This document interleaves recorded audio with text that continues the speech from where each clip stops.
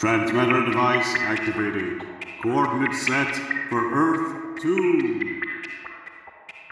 Hey everyone, welcome to the Earth 2 podcast, the podcast that explores the origins and the development of the DC Comics multiverse and the legacy of their Golden Age characters throughout the Silver and the Bronze Ages of comics. I'm Peter Watson. I'm Steve Higgins. And I'm David Steele. Welcome back. Thank you for joining us. We are still in 1968. The comic we're doing today is issue 117 of Jimmy Olsen, Superman's pal Jimmy Olsen, published on the 26th of November 1968, 4 days after the release of the Beatles' White Album, and partway through the Doctor Who story, The Invasion, if you want to give it some more cultural context. Listeners, we have a special guest this week. Mm-hmm. Say hello, Steve Higgins. Hello, Steve Higgins. Hey! Yes. Steve is a good friend of the show, a good friend of mine for many years, and he's joining us because it's our 100th episode. Can you believe it? Yes. Thank you so much for letting me be here for this momentous occasion. Thank you for joining us, matey. Indeed, thank you. Is there anyone we should say hello to right at the start? Well, absolutely. We should say hello to my daughter, Caitlin, who is a very, very avid fan of the Earth 2 podcast, and absolutely loved that you all sent her a birthday message last year on her birthday. She was thrilled. So she's going to be thrilled right now to hear my voice coming out of the podcast. Amazing. Yes, hello, Caitlin Higgins. This was my idea. I'm taking full credit. Have fun. We'll get you on. We'll get you on it as well at some point, Caitlin. Don't worry. Yes. So yes, Jimmy Olsen 117. Pete, do you want to tell everyone about the cover? I'd be delighted. This is a great cover. We have a lovely scene. There is some kind of auctioneer chap wearing a big purple cape. Now, capes are important here. And he has Jimmy Olsen, our Jimmy, chained up beside him, manacled and chained. My goodness. And he's holding him by the scruff of his collar. And he's saying to a crowd, "Going, going, gone. Olsen the slave is sold to the gentleman wearing the Superman cape." And when we look at the crowd, we can see Clark Kent is wearing a Superman cape over his normal civvies. We can see Perry White, who's wearing a yellow cape, almost like Robin, over his civvies. We can see an archaeologist-type figure, more on him later. And again, he has a white cape coming off of him. And at the front, we have a white bearded chap who's also wearing a Batman cape, but not just the cape, but the cowl as well. Yes. And there are a few other characters in the background all wearing capes. It's an interesting, overweight-looking fellow in denim and tucked into his brown boots with the long straggly beard wearing the Batman cape. Yes. He's the sort of person you might perhaps see, I don't know, an AC/DC tribute band concert, for example. There's an interesting bit of sort of future landscape going on in the background as well, so it's very interesting. And there's a caption box at the bottom that says, "Why does everyone in this world wear a hero's cape? Read the incredible Planet of the Capes." Worth pointing out, as I'm trying to keep count, this is the 11th Neil Adams cover that we've done. These are the sort of things that keep me awake at night. So there we are. So Neil Adams has done 11% of the stories that we've covered. The covers for 11% of the stories, I should say. Yes, wow! That's incredible. My late lamented friend and mentor, Mr. Peter Rutten, who used to operate the City Centre comic shop in Glasgow. City Centre Comics obviously still active. Peter's no longer with us. He and I had a running joke, because I bought my copy of Planet of the Capes from him years ago, long time ago. And he always kept a copy on the wall if he had it in stock. And every time he sold, we'd be like, "It's another Planet of the Capes." So we'd make jokes about phoning Norris McWhirter at the Guinness Book of Records just to talk about another copy of Planet of the Capes. Wow. No, we would just stand and look at it, Planet of the Capes. It's just, because it's an obvious thing that it's referencing, isn't it? Mm-hmm. It's referencing the recent movie of Planet of the Apes, which came out in April of '68, I believe. So it's quite on the nose. It's quite funny. It always makes me laugh. Planet of the Capes. This is a cracking story. I've really been looking forward to us doing this. And as we say, we have a special guest because Steve's going to be playing Jimmy Olsen for us. Indeed, yes. I think any story that is based on a pun is a winner for me. Absolutely. Yeah, without a shadow of a doubt. So, shall we jump into it? Right, yes. So, as Pete says, we'll jump in. We have an opening splash panel, which is a big green box with another green box inside it. There's a caption at the top that says Superman's pal, Jimmy Olsen. Ranged along the top of the panel, we can see Superman's cape, Batman's cape, what looks like Robin's cape, and surprisingly, the cape of Starboy from the Legion of Superheroes. Underneath the smaller green box, we see the Clark Kent figure that we saw on the cover. We see the Grizzly Prospector figure that we saw on the cover. We see Perry White smoking his trademark cigar, and we see the pith-helmeted archaeologist type, and they're wearing the capes that were all hanging above. And there's an inset drawing of a very bright-eyed and bow-tied Jimmy Olsen, who's looking straight at us, and he is saying, "Who wears these capes? Superman? Batman? Robin and Starboy? Wrong. The Superman cape is worn by Clark Kent. The Batman cape was worn by a desert prospector. The Robin cape is worn by Perry White. And the Starboy cape by Professor Lang, who introduced me to the planet of the Capes." That was nice of Jimmy to reiterate what I was just describing. God bless him. So, to jump straight into the story properly, we arrive at the top of page 2, and the caption for the first panel says, Prologue. Ages ago, a mysterious spaceship arrived on Earth, towing a strange cargo. This is a great panel. This is definitely going on the socials. It's a nice sort of shot of prehistoric Earth, because we can see a couple of dinosaurs roaming about. And there's a large aeroplane type thing with a crane type arm coming from it. A couple of little jets as it propels itself along. Hanging from this crane arm is a chain, and attached to the chain it's what looks like either a giant pink honeycomb or a giant pink cheese grater. It's a large sort of square structure with lots of little holes and stuff in it, and a voice is coming from this flying vessel, and this voice is saying, "Ah, good. A primeval world without civilization.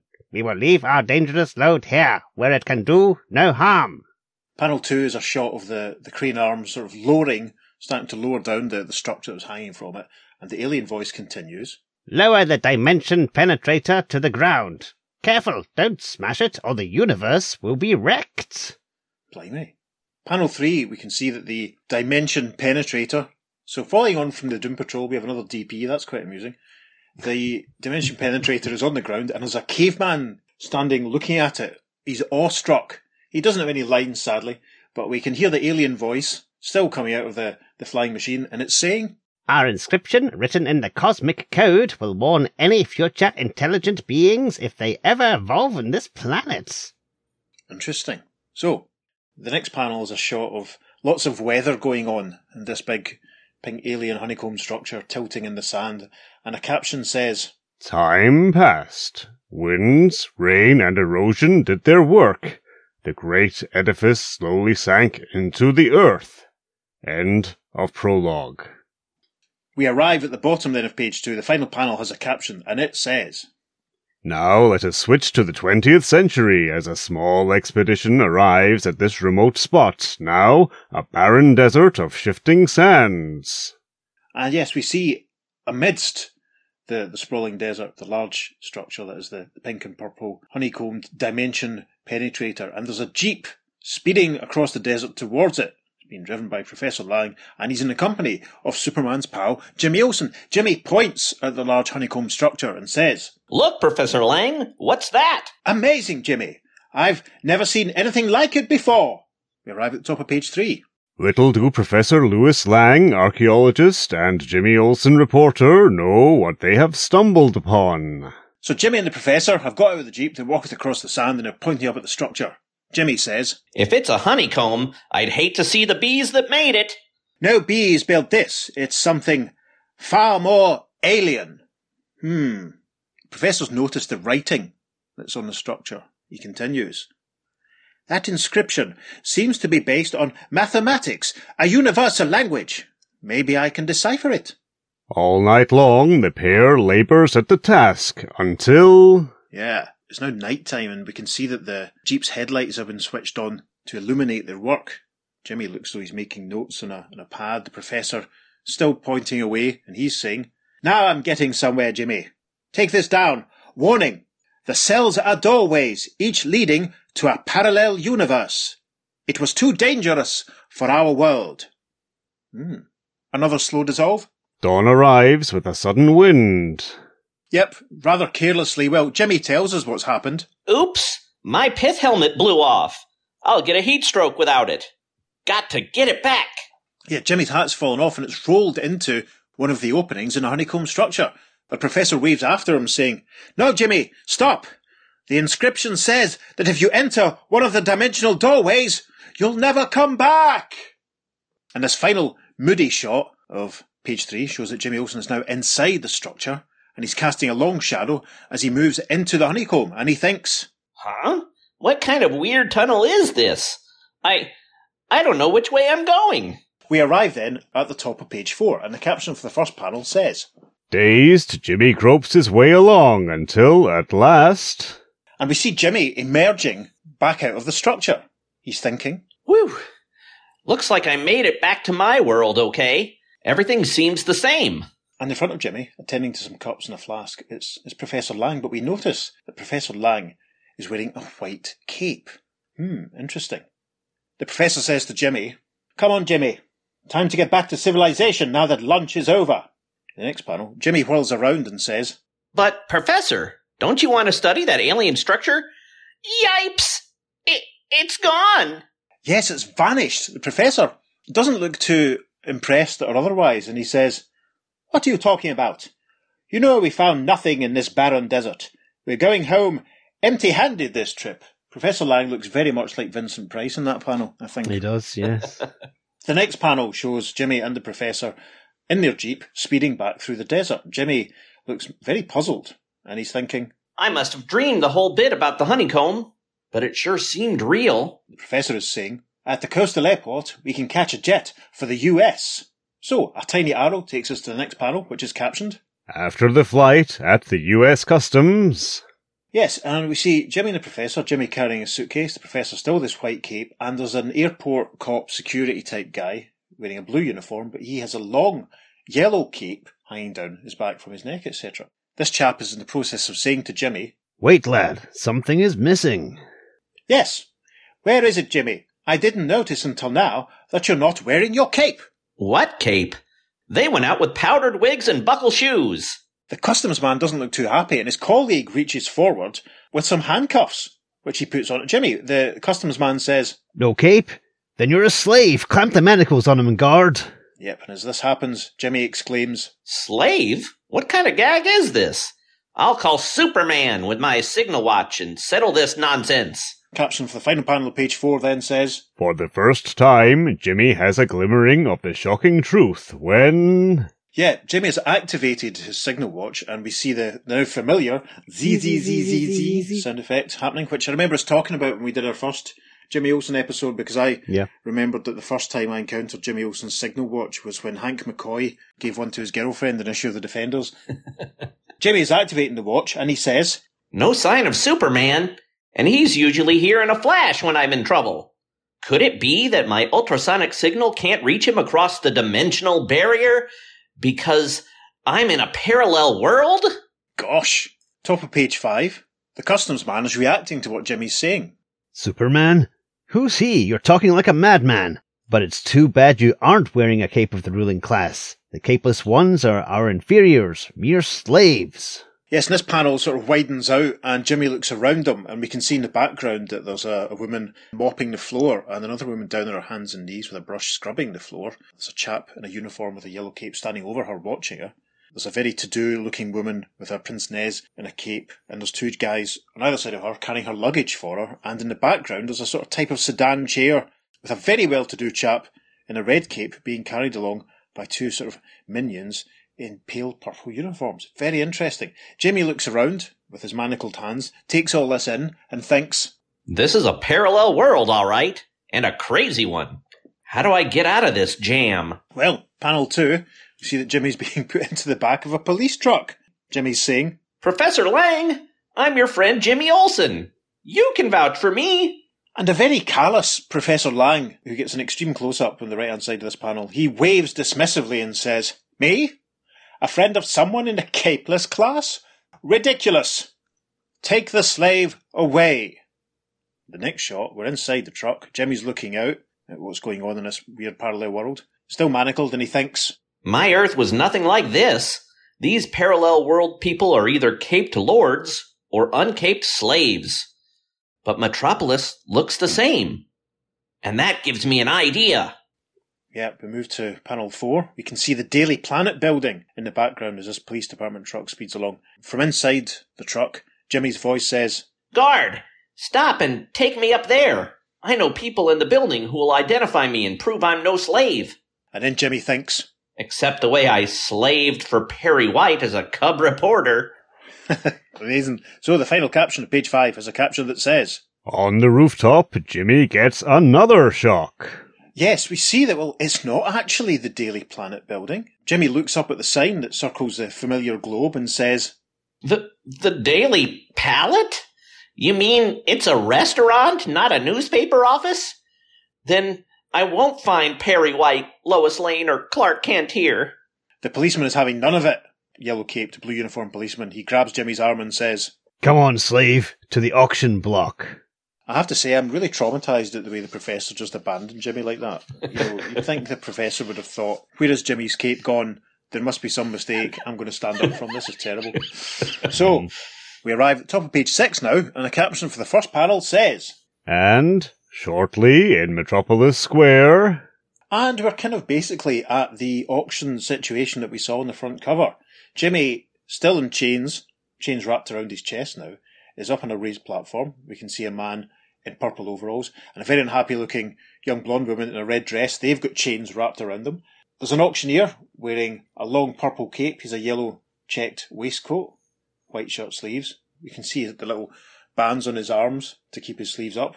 Down below them are the people who are bidding on the auctions. As we can see, I won't describe them all. We can see a man wearing a blue cape and a green suit and a brown hat who looks actually like Wesley Dodds without his gas mask. There's another man wearing a brown suit and an orange cape and a couple of other chaps. The auctioneer fellow, who's bald and has a moustache, he's the guy with the yellow waistcoat. He's wielding his gavel and he cries, What am I bid for this young, strong slave?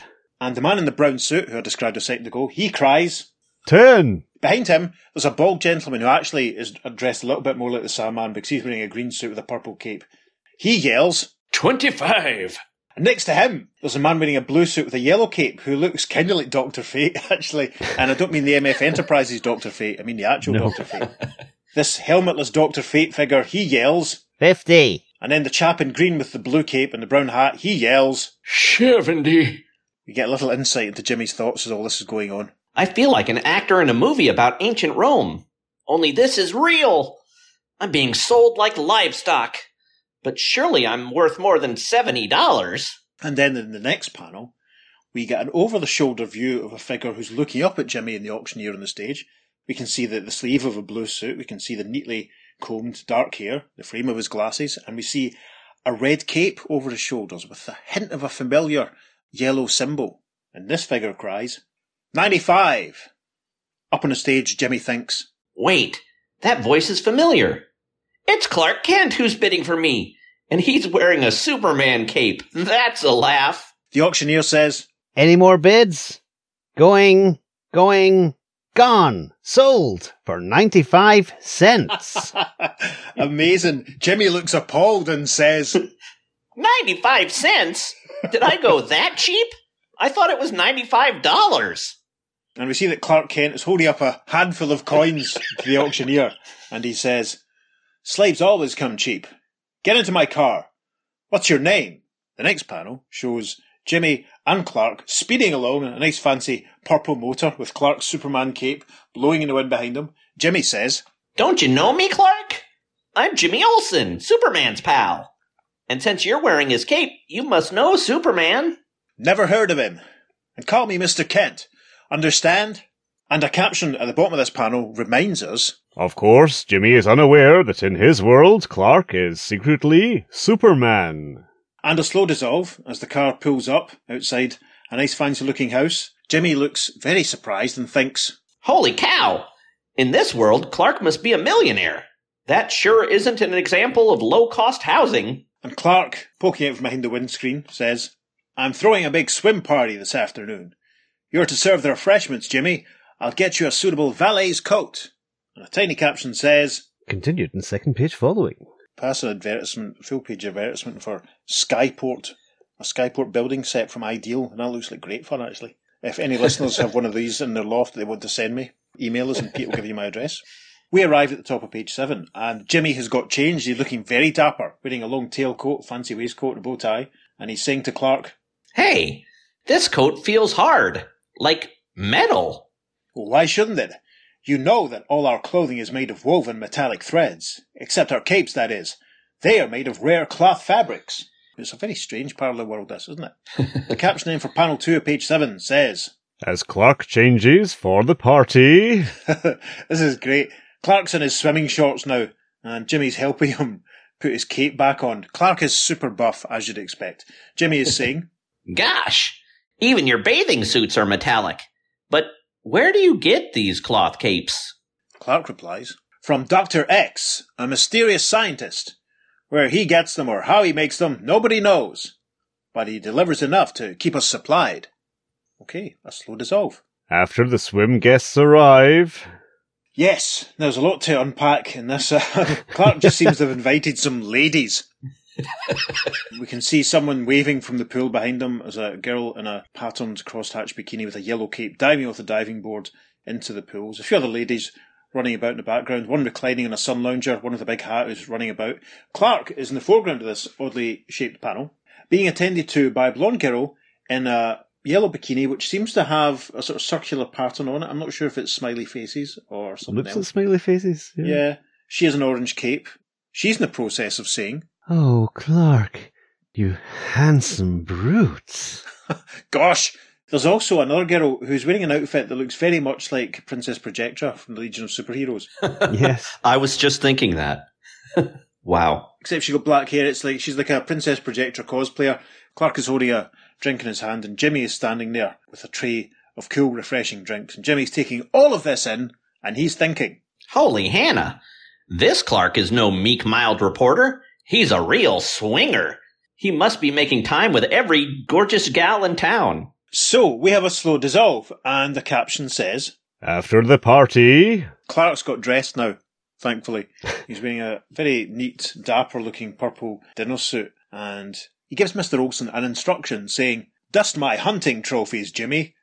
Well, dust my hunting trophies. And we can see, mounted on the wall, it's the head of a unicorn. There's another weird, bizarre creature. What looks like it's probably some type of griffin, because we can see the lion head. There's a weird bird shape with wide eyes and a huge gaping maw. Jimmy looks up at them and thinks, Wow. The big game in this world is different too.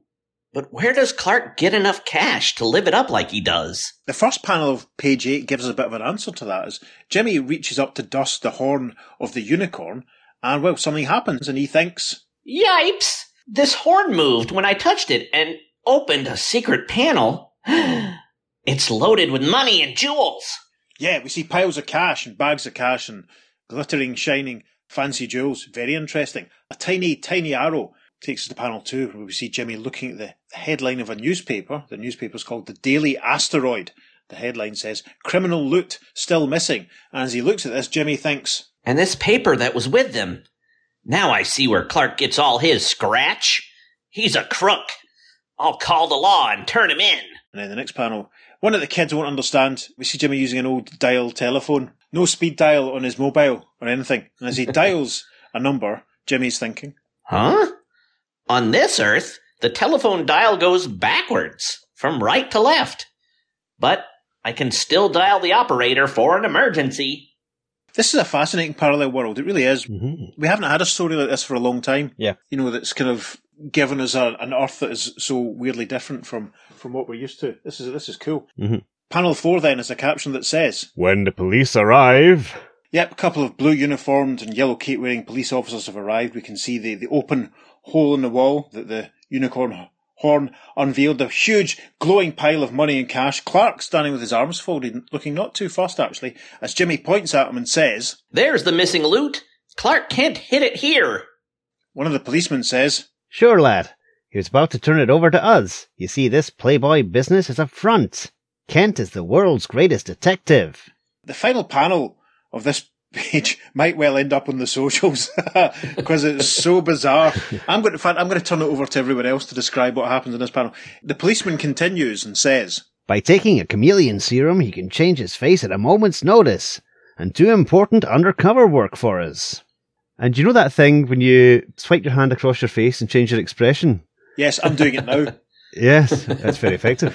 Well, Clark is doing this, and as he does it, it's not just his expression, it changes his entire face, including hair colour and shape, and everything changes. On his first swipe, he basically becomes the wizard, the Earth 2 villain, the wizard. He looks just like him. Yes. And then when he swipes again, he kind of looks like a knockoff version of Alfred E. Newman from Mad Magazine. Mm-hmm. And when he swipes again, he looks like a goofy version of Quicksilver from the Marvel Universe. Yeah, it's almost like, what if Tom Petty played Quicksilver? We really are spoiled for choice so far with imagery from this comic so far. It's tremendous. Yes, listeners, why not email us some photographs of yourself swiping your hand in front of your face and pulling some different expressions, and we'll look at them and laugh. That'll be fun. So this page is rounded out with a tiny caption that says, "Continued on second page following." So we pass an advertisement for issue 2 of DC Special, which I have somewhere, I'm sure. And as we arrive at the top of page 9, the policemen are going for Jimmy. They're putting the manacles back on him as Jimmy thinks, "Holy hat! This Clark is a superhero with a secret identity." Yep, Clark's not impressed at what Jimmy's up to, and he says, "I don't want a snoop around. Have him sold." The cop gleefully says, Come on, slave. It's back to the auction block for you. Okay, change scenery. Panel 2 of page 9 is captioned, Once again, at the slave market, Jimmy hears a familiar voice. Yep, we can see the auctioneer again, with his waistcoat and his cape and his gavel. Jimmy's back in chains, and as he looks down from the stage, he sees an older gentleman, slick back greying hair, wearing a yellow cape over his brown suit and smoking a cigar. And this gentleman cries, 85 cents. To which Jimmy exclaims, "Perry White, my boss. You recognize me, don't you, Perry?" No, even though you know my name. You may have seen my picture in the paper, but you look like an adventurous lad, so I'll buy you. There's awkward connotations there, listeners, if you want to draw them. Anyway, slow dissolve. Caption for panel 3 says, At Perry's place. Perry's place. I saw menswear play there in 1995. Perry is gesturing to Jimmy. Perry very helpfully remarks and says to Jimmy, as you see, I'm a collector of capes. And he's gesturing. And we see on a rail, from left to right, there's a blue cape, an orange cape, a blue cape of a different slight shade. There's a white cape with a yellow star on it. There's a Superman cape. There's a cape that looks very much like Princess Projectra's. And there's a neat yellow cape, very similar to the sort of thing that Robin might have worn. Jimmy takes all this in and probably repeats exactly what I've just said when he says, "Why, they're exact duplicates of the ones worn by Superman, Robin, Lightning Lad, Duo Damsel, Mon-El, Starboy, Princess Projectra, Phantom Girl, and Shadow Lass. Then those heroes must exist on this Earth, too." That's very interesting. Final panel is of Perry gesturing to an empty coat hanger on the rail, and he's saying, I don't know what you're babbling about, but one blue cape is missing from my collection. You're going to help me hunt it down in the Diamond Desert. Okay, a slow dissolve. The final panel of page 9 has a caption that says, Later, in Perry's private helicopter. Perry's private helicopter is the adjoined lounge bar next to Perry's place. So, Perry's private helicopter is flying over. Yeah, indeed, it's a desert of diamonds. From inside, Jimmy is saying, "Man, oh man, that Diamond Desert is really loaded with sparklers. We can drop down and scoop up a fortune." Don't be ridiculous. Diamonds are so plentiful they go for 50 cents a ton. If you want something valuable, try iron pyrites like the prospector who was lost here last year. And there's a tiny little asterisk at pyrite, and there's a tiny caption that says, Better known in our world as Worthless Fool's Gold. Editor. Fool's Gold, of course, was a massive hit single for the Stone Roses. So we arrive at the top of page 10. There's plenty still to happen in this story, listeners. Don't you fear. The helicopter has landed. Jimmy and Perry have disembarked. You can see the massive diamonds ranged around them. As he walks away, Perry is talking about the prospector that you mentioned in the previous page. He wore a blue cape. It's the one type I need. Help me search for it, Jimmy. Right, I'll go this way. And a slow dissolve. Caption says, Later. And Jimmy is whirling a very familiar outfit around as he cries, "Perry, look!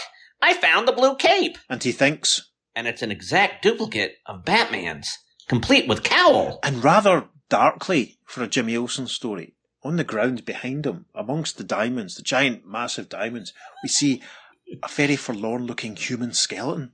Gosh. Possibly all that's left of the Prospector. Isn't that dark and sad? Let's have a moment's silence for the Prospector. That's enough.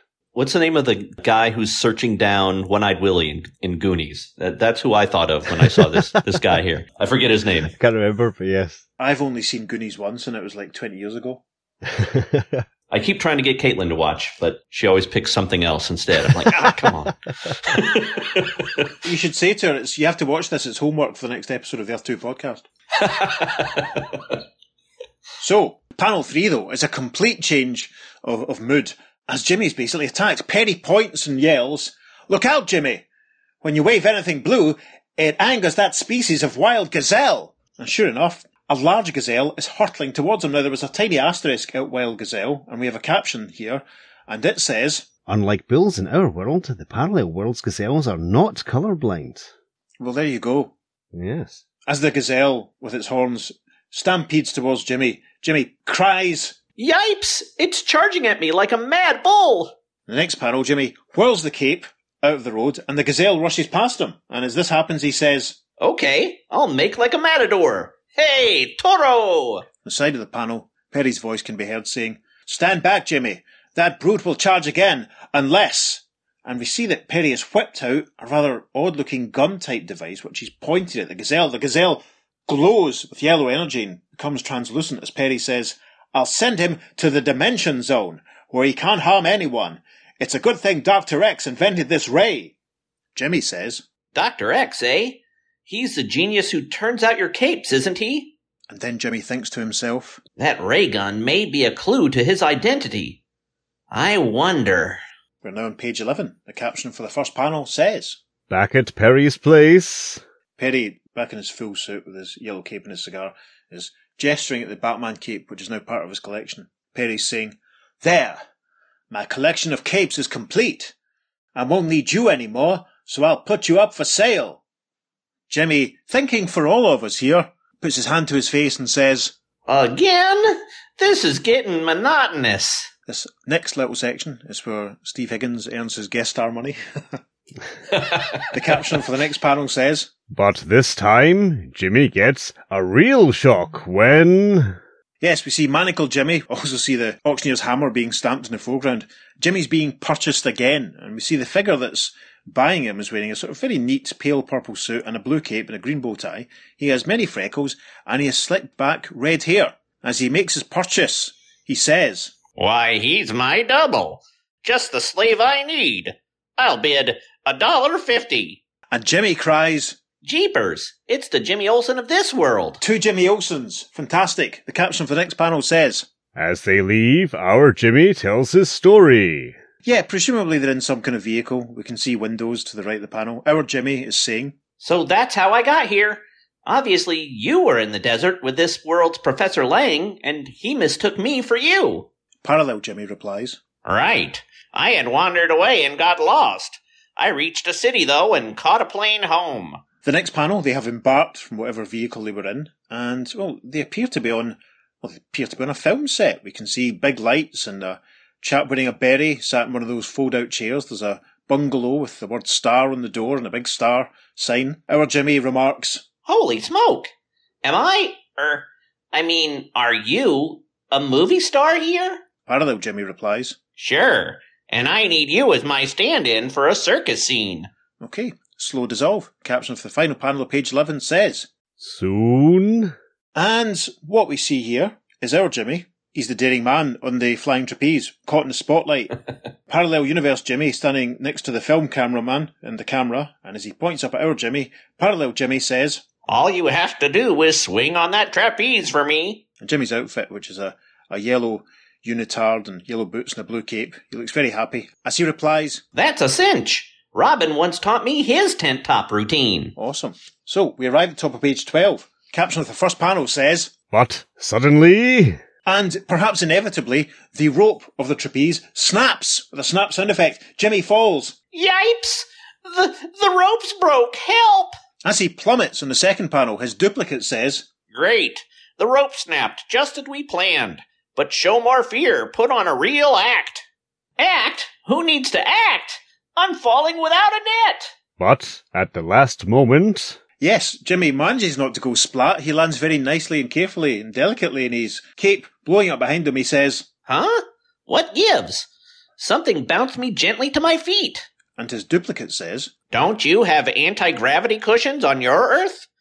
They're much safer than nets. All our circuses use them. That's very interesting how the parallel Jimmy has just accepted the whole other Earth thing and is selfishly not doing anything to help him get home. That's pretty horrible. The next panel shows parallel universe Jimmy helping our Jimmy walk along, because our Jimmy's obviously been a bit frightened by what's happened. Parallel Jimmy is saying, What's the matter, Jimmy? Something wrong? and our Jimmy replies, No, just trying to convince myself I'm still alive.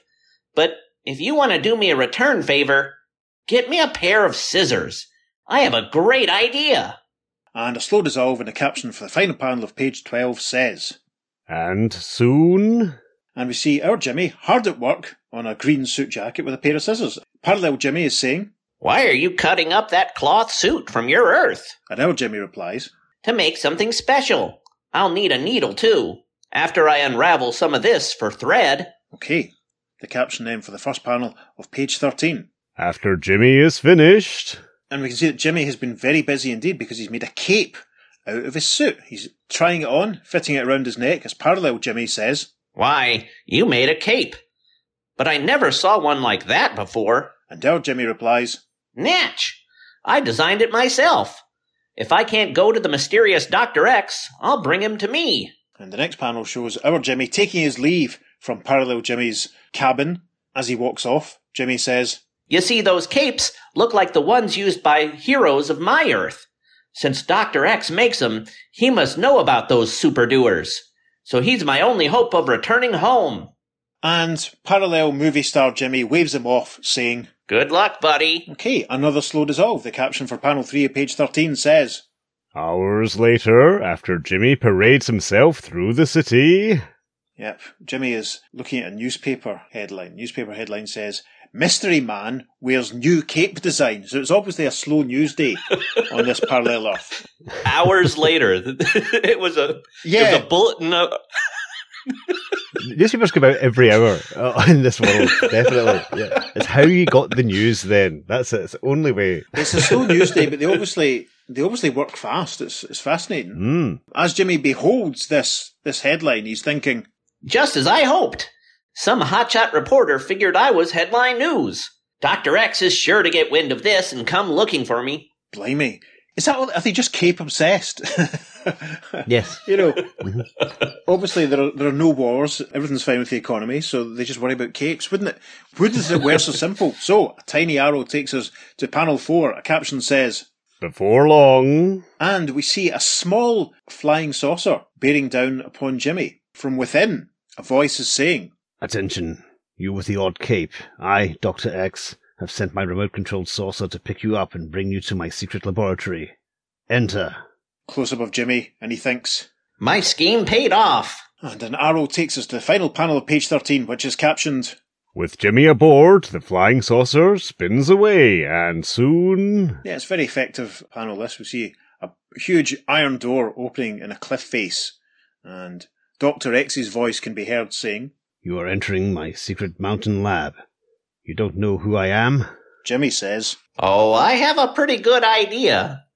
So the first panel of page 14 shows Jimmy emerging from the saucer, and as we said there, he had an idea who Dr. X was, because we see a figure wearing a very familiar green, yellow and red uniform. He has a yellow headband. Significantly, he has white hair, which is very interesting. Jimmy beholds this chap as he steps out the saucer and he says, You're Jor-El from the planet Krypton. and Dr. X, aka Jor-El from Krypton, replies, Great stars, how could you possibly know that? Because of that Dimension Zone projector you invented. You see, I'm from a different universe in which Jor-El invented a similar Phantom Zone projector. and there's a tiny asterisk at Phantom Zone Projector, and a tiny caption underneath says, The Phantom Zone projector was used on the planet Krypton to exile criminals to a weird twilight dimension. Editor. Interesting. Jor-El then replies to Jimmy saying, You mean the Jor-El there is well known?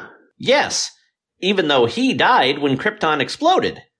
But he sent his son, Kal-El, to Earth where he gained superpowers and became famous as Superman. And my whole family came to this Earth, yet we gained no powers. My wife is dead now, and my son lives elsewhere under an assumed name. Jor-El looks very like Lloyd Bridges in this panel. Yes, That's true. very much so. Yes, and a caption reminds us here. Yes, here too, Jor-El is Clark Kent's father. And the next panel shows Jimmy and Jor-El looking at an arrangement of capes, very similar to the ones that we saw in Perry's closet earlier. We can see the Batman one, the Superman one, the Jackie one, the Duo Damsel one.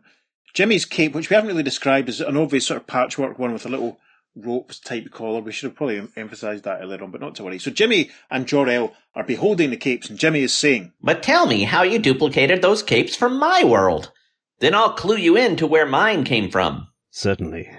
For years after I came to Earth, no one recognized my scientific genius. I lived in a hut.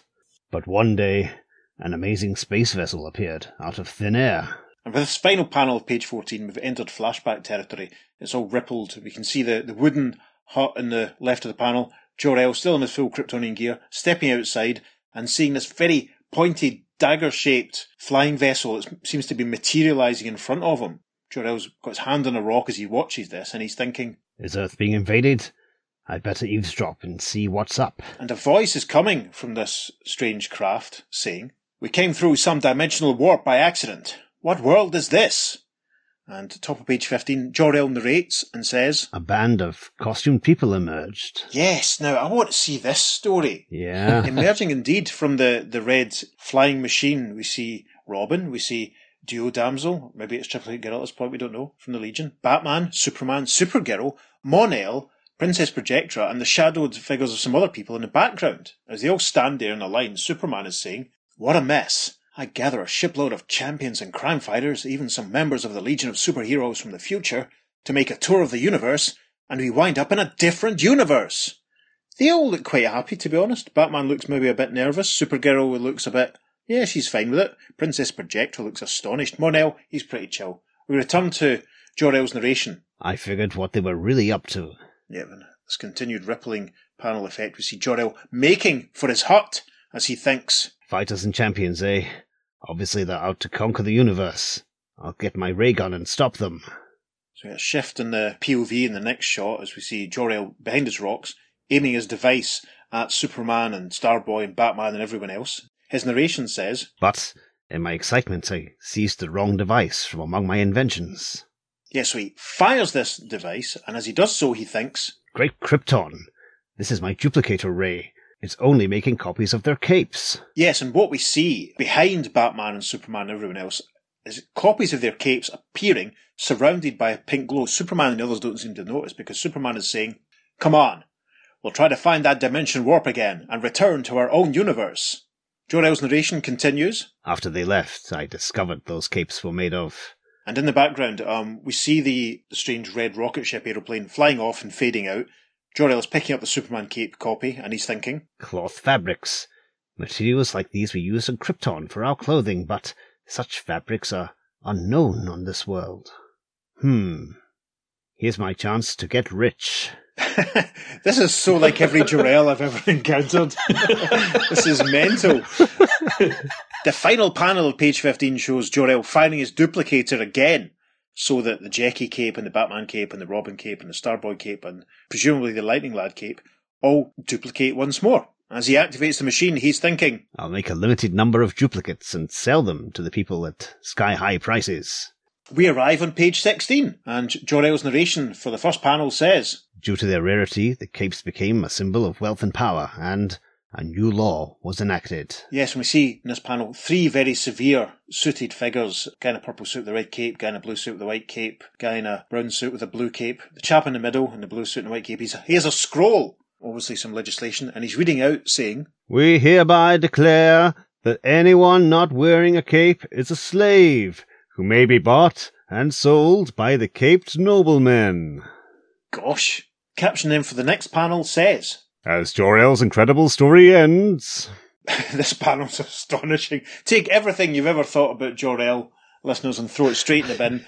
Jor-El standing, showing Jimmy a flipping huge big pile of cash. Tons of bags of money, bundles of notes, stashed in a room. Jor-El saying, I am still the sole maker and distributor of the prized capes. They've made me the wealthiest man on Earth. I built this secret hideaway to be safe from thieves. And Jimmy thinks, Crazy. This Jor-El sure isn't like the unselfish one who lived in my universe. absolutely. Jimmy's taking his own cape off in the next panel, as Jor-El says, Now, tell me the secret of your special cape, lad. On my Earth, cloth is cheap. I made this cape out of the suit I wore here. I hoped you'd be able to get me home, but I guess you don't know how after all. Jor-El suddenly brings up another one of his devices, points it at Jimmy. A burst of golden energy comes from it as Jor-El says, No, but I'll send you away to the Dimension Zone. I don't want you blabbing my secrets to anyone. Jimmy cries as he goes translucent, I'm fading away. and he thinks, Looks like I'm doomed to drift in a timeless, immaterial world like the Phantom Zone baddies. Ooh. and then the caption for the next panel says, But, to Jimmy's surprise... yeah, with a burst of white energy, Jimmy has reappeared somewhere else. A newspaper headline flies past bearing the legend Daily Planet, and Jimmy cries, Holy Toledo, this is no Phantom Zone. and then he thinks, The name on that paper shows I'm on my Earth. Wahoo! That Jor-El's weird dimension zone is actually my home sweet home. so does that mean the gazelle turned up on Jimmy's world? Oh, gosh, right. So, we've reached the final panel of this epic story. The caption says, Later, at the Daily Planet, after Jimmy tells his adventure to Clark Kent... yep, Jimmy's perched on a desk as Clark reclines in a chair listening to him. Jimmy's saying, Yep, I was your slave for a while, Clark. And you wore a Superman cape. Isn't that a gasser? and Clark rubs his chin thoughtfully and thinks, yes, and to think that my dad, or his double, is still living in that world, and that he became rich because I accidentally landed there once, and he mistook me and my friends for invaders. And a tiny caption says, End. So, that's the end of Planet of the Capes. What are your thoughts, gentlemen? I loved it. It was crazy. It had those, as Peter said, those kind of dramatic shifts in mood. Was it Peter or was it you, David, who was like, we're on a trapeze, and now let's hear about Jor-El's dead wife. No, that was me. Do we know who wrote this one? Also Binder. Ah, that explains everything. Yes, I think Pete Costanza did the artwork, I believe. Pete Costanza. Okay, yeah, I can see that. Yeah. It was nice to have another weird parallel Earth where weird stuff happens, because we've not had that, it feels like, for a very, very long yeah. time. I was impressed at the random collection of capes as well. I really want to read that story where Superman and Bat and the world, where the world's finest team basically team up with some members of the Legion. Yeah. I think that'd be a great story. Maybe when we do our own DC comic, we can do that one. Yeah, of course. I'm absolutely fascinated by whoever it was that built the big honeycomb structure and what they were up to and why they just decided to leave it carelessly behind on an undeveloped planet. It's just asking for trouble. Especially when they said, don't smash it or the universe will be wrecked. Yeah. And they're just abandoning it on this prehistoric planet. Yeah. Right beside a giant brontosaurus who could easily tread on it or pop his head through it. That'd be horrible. This is throwing way far into the future, but did you remember those sort of big devices the Monitor builds in Crisis to try and keep everything sort of tuned? Remember the opposite of that? Is this one of the Monitor's early devices? Could be. I hope you remember that voice and do it again when we get to the Monitor. Not a problem. I can't help but wonder if any of the Neanderthals or dinosaurs that are there at the start wandered through and ended up in parallel worlds too. It must have happened, I think. Bearing in mind, Neanderthals and dinosaurs didn't exist at the same time. That's the first nitpick with that one. Yes. Unless it's the Flintstones world. That's your Killjoy was here moment, isn't it? Another shout out to the Weird Warriors there. Uh-huh. But yeah, it's fascinating that this thing's just abandoned, and also it's just left there at the end of the story. As far as we're aware, it's still there, it still exists. Yeah. I don't think it comes back. And obviously this thing is rife for storytelling. Absolutely. And it would have great potential just for setting up an ongoing series, pretty much, of, multiversal explorers. Where is this? Yeah. Has Grant Morrison found out about this story? That would be fantastic. Did Jimmy go back to it? Did Jimmy go back and find another parallel world? Or I'm fascinated with the thought of anyone sort of wandering in and out of it and where they might end up. I mean, I'm also fascinated that Jor-El's device was... I mean, how many people did he transport using that thing, thinking he was sending them to some phantom zone? The fact that Perry White had one as well. I mean, we have to talk about the different versions of the characters that we know well, like Superman as the shape-changing playboy investigator, Perry not being a newspaper editor, etc. Yeah. Jimmy being a movie star, and then Jor-El. Jor-El being a money-grabbing hermit. Capitalist pig. That is stunning. Discovers fabric, instantly thinks of getting rich. Yeah. That's the Jor-El we know and love. Yeah. What kind of lessons did the Kal-El of this universe learn from this Jor-El? Did he reject him completely and run off to be a hippie or something? Well, he's there. Yeah, if it is Clark Kent, he's living up like a playboy. Well, an undercover playboy. He's basically Austin Powers. Yeah, that's him, of course. You're right. Yeah, that's him. It's 1968 and he's lounging by the pool with his glasses and his babes around him. He's Austin Powers. Yeah. It was interesting, actually, looking back at that one panel, when we speculated that was a Princess Projectra cosplay cape that she was wearing. It turned out it was actually inspired by the actual Princess Projectra, which is pretty cool. Making her second appearance in the podcast in like a month. That's pretty cool. Well. And it's nice that the Legion popped up again so soon after the last time we did them. Yes. So I wonder, in our world, Professor Lang sees Jimmy Olsen go into the thing, and then what? Does he just like, oh, well, Jimmy's gone. I guess I'll have to find a new intern. I think he just goes, oh, Jimmy, and then just drives off in his Jeep. He buries the evidence. Maybe he buried the machine again. Went, nothing to see here, and drove off.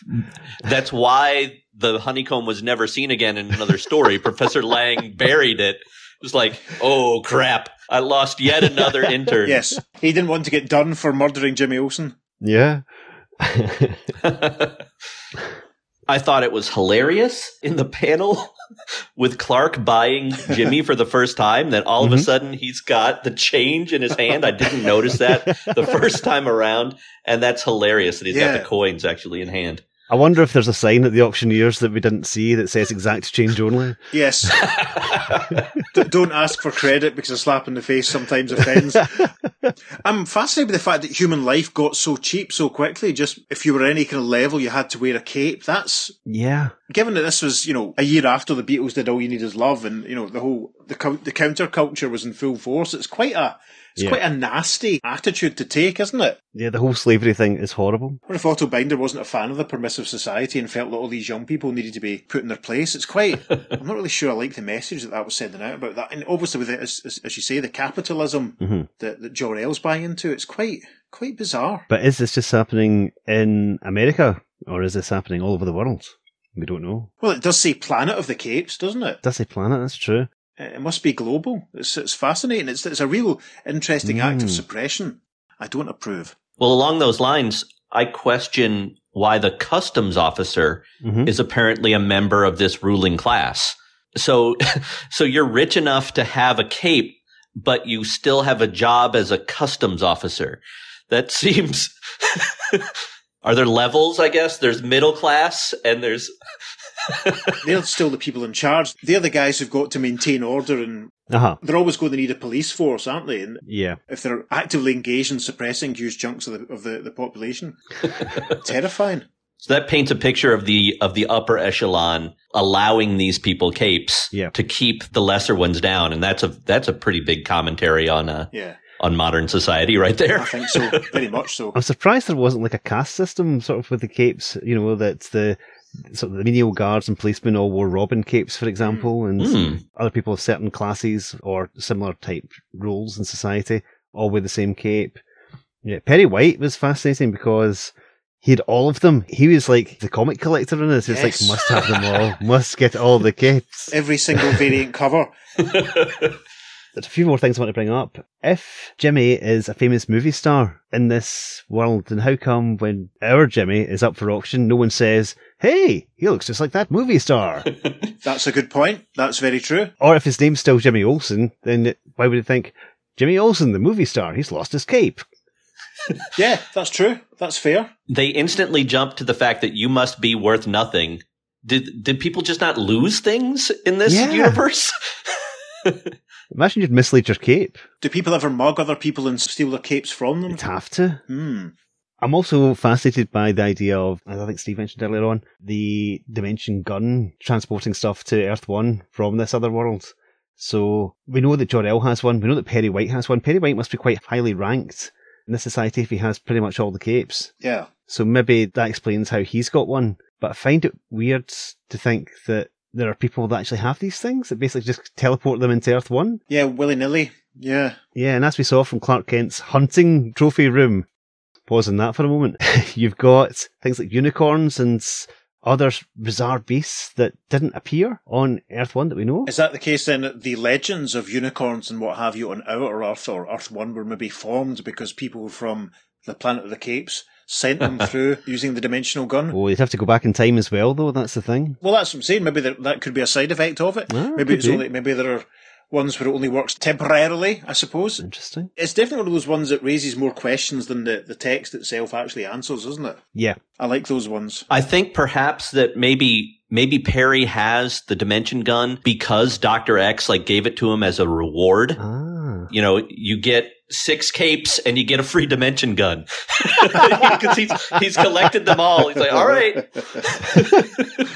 Maybe Perry was Jor-El's first contact, really, in society. Yeah. And set him up with everything. And so as a reward, he got a dimension gun, perhaps. Maybe that's why Perry's so high up. I'm so fascinated by this parallel version of Jor-El. I mean, just like the cosmetic difference where he's got, his hair's gone white because he's lived to old age and all that sort of stuff. And he's just terrible. Jor-El hoarding all the money and huge swathes of the population being oppressed and not being in the same sort of tier as other members of the population. There's definitely some kind of capitalist critique or observation going on. I think that's definitely the root of it. I love when he opened the ordinary door and there was just the massive, you couldn't see anything of the room. It was just literally loot. Full of cash. It's not in a safe or a vault or anything, just no. And in this room we have... This is my money room. It was hilarious. Over here is where I keep my first pressings of all the Beatles records. This room is full of my copies of Action Comics #1. And here's the hard cold cash. Terrifying. Oh, it's so much fun though.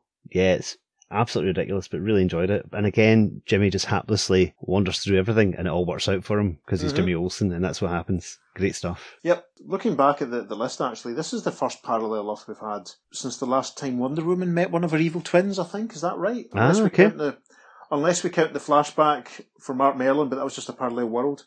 No, it's not. Well, we didn't really find out whether it was Earth that Superman was on in Action Comics 370. So with so many parallel Earths at the start of the podcast, they've become quite scarce recently. Yep. Very interesting just to have one that's let us chat so much about the differences and what's unusual about it. It feels like we haven't done that properly since JLA 38 or something. It's weird.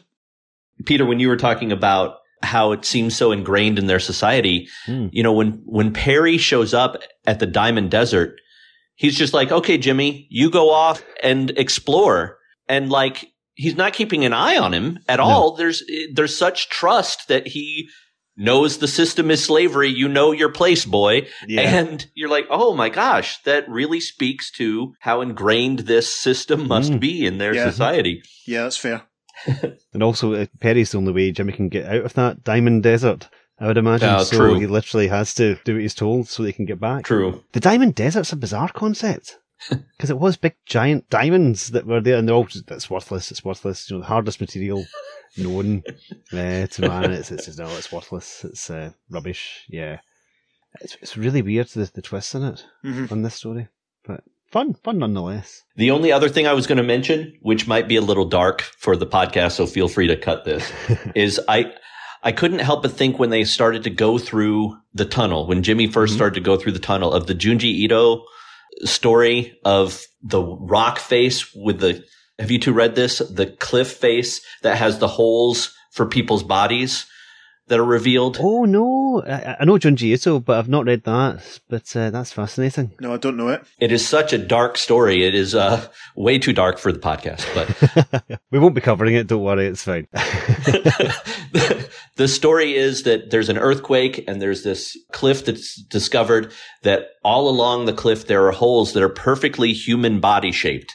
And people are drawn to this cliff and they start to think, that's my hole. That's the one that's made for me. And they are driven to obsessively kind of, and people are like, no, don't go in it. You don't know what's through the hole. And it goes to a really, really messed up place after that as Junji Ito. Oh, gosh. That's Junji Ito. I am completely unfamiliar. I do not know what you're talking about. It's not something I've ever heard of. What is it exactly? He's a great horror manga creator. Yeah. Yeah. Very good. Very, very powerful stories. Cool. I'll take your word for it. Yeah. It's what came to mind. So shall we move on to the contemporary reader reaction then? Fantastic. So jumping on to Jimmy Olsen number 119. The Jimmy Olsen Pen Pals letters column is quite odd in that it doesn't seem to talk about just one issue, it's kind of all over the place. So there are several issues being talked about in this letter column, but there are 3 that pertain to this story. And the first one brings up a topic that I was thinking of as we were reading it, but I knew this letter was here, so I didn't mention it. So here we go. Dear Editor, tra-la-la, I found a boo-boo in Jimmy Olsen number 117. On page 12, you show Jimmy cutting up a green cloth jacket he brought from our Earth. But when he stepped out of the Dimension Penetrator, back on page 4, he was only wearing his white shirt and green pants. Explain, says Jimmy McGall from Farmville, VA. Farmville? Good grief. The Facebook game. This guy is fictitious. Okay, and the short and sweet editorial response to that one is, would you believe he had a coat on his tongue? Editor, no I wouldn't, that's terrible. No, we wouldn't. Rubbish. No. DC obviously not doing the no prize. There we go. It seems the way most of these letters go is somebody trying to point out a flaw, since the next one has a similar tone to it. And it goes, Dear Editor, on page 10 of Planet of the Capes, the Perry White of that world sent a beast into the Dimension Zone. But that zone turned out to be the dimension our own Earth is in. Why didn't that wild beast wreck things when it appeared on Earth? And that is by Eugene Klein from New York, New York. Yeah, we raised that issue too, didn't we, Eugene? Mm-hmm. The editorial response is, where it appeared there wasn't anything to wreck since it materialised in the middle of a desert. Ed. The editor sounds like he can't be bothered making even the slightest interesting response here. True. The next letter then. Dear Editor, on the cover of number 117, the auctioneer says, Olsen the slave is sold to the gentleman in the Superman cape. Yet, in the story, no one in that world had ever heard of Superman. And that's from Richard Beck, New York, New York. I wonder if he knew Eugene. The response to that one is, the auctioneer just got his tongue twisted. He admired Clark's cape, and what he meant to say was, sold to the gentleman in the super cape, man. Wow. Okay, that's pretty awful. It really seems like the editor is kind of saying, whatever, kids, just read your funny books. Yeah, give us your 12 cents. That's all we're worried about. So there's another letter, I think, is it issue 121, Pete, is that right? It is, it's 121. And that goes like this. Dear Editor, I enjoyed Planet of the Capes, but I'm afraid I don't understand the idea behind the parallel Earth bit. Can you explain it to me? And that's from Karen Lewis, Allentown, Pennsylvania. PA is Pennsylvania. We need to try and remember that. There you go. Mystery solved. The response to that one, quite long-winded, says, sure, the idea is that in infinity there must be room for all possible universes, so there would be an infinite number of universes with an infinite number of Earths. On some Earths, life would never develop. On others, it would develop differently from the life on our Earth. But there would still be a vast number that would be close to identical to our Earth. No matter what happens on our Earth, there would be others on which it happened a little differently. And since everything possible would exist in such an infinity, it would be impossible to write fiction. So, if the theory were true, there would be Earths on which every one of our comic stories was an actual fact. Ed. That seems a good place to end it on. That's a fantastic summation of basically everything that we're doing. Absolutely, it is. Tremendous. He put more effort into that one than he did into the previous responses, yes. Let's be honest. Yes, he did. So that's about it for the Planet of the Capes. Steve, thank you for joining us. Thank you so much for having me. It was so enjoyable. And again, I know that Caitlin is going to be totally thrilled to have heard me on this. So, Awesome. So thank you for that. No, it's a pleasure. Steve, is there anything you want to plug or tell the listeners about that they might want to check out if they're so inclined? Well, certainly. So I am a bit of an amateur comic writer myself. I work with a group of comic creators in the St. Louis area known as Ink and Drink Comics. And we have, for the past decade or more, released an anthology of comics every 6 months or so. The pandemic has kind of put us on hold a little bit, but we are trying to get back on track. We are releasing a superhero-themed book here in the summer, and it's called Liquid Courage 2, because we did one several years ago now. But that should be out soon. I have a collection of comics that I myself wrote, all of them, different artists on each one. It's called Myriad. You can purchase it through any bookseller in the U.S. at the very least. And at Forbidden Planet, at least they used to have copies. I don't know. They might have sold that. I'm not sure. We'll have to have a look. Amazing. And you can also find me on social media. I'm Vacuum Boy 9 on Twitter, Instagram, and TikTok. And on TikTok, if you follow me, in my day job, I'm an English professor. And I do short lessons on poetry, 60-second poetry lessons. So come and check that out if you're a fan of poetry. Fantastic. Awesome. Thank you so much. No, it's a pleasure. Thank you for joining us. We'll get you back on at some point, I'm sure. Indeed. So you can find Steve at Vacuum Boy 9, and you can find us at the Earth 2 Podcast on Facebook and Instagram, and on Twitter, we're at podcast_Earth2. And we're putting up lots of fun bonus material for this episode, so make sure you check it out. Absolutely. I might have picked this gallery of 10 Jimmy Olsen covers out months ago. I might not. I'm just, I'll leave that up to you. Yeah. And on that bombshell, I've been Peter. I've been Steve. And I've been David. Thank you for joining us. We'll see you again soon on The Earth 2 Podcast. Transmatter cube activated. Return coordinates set for Earth Prime.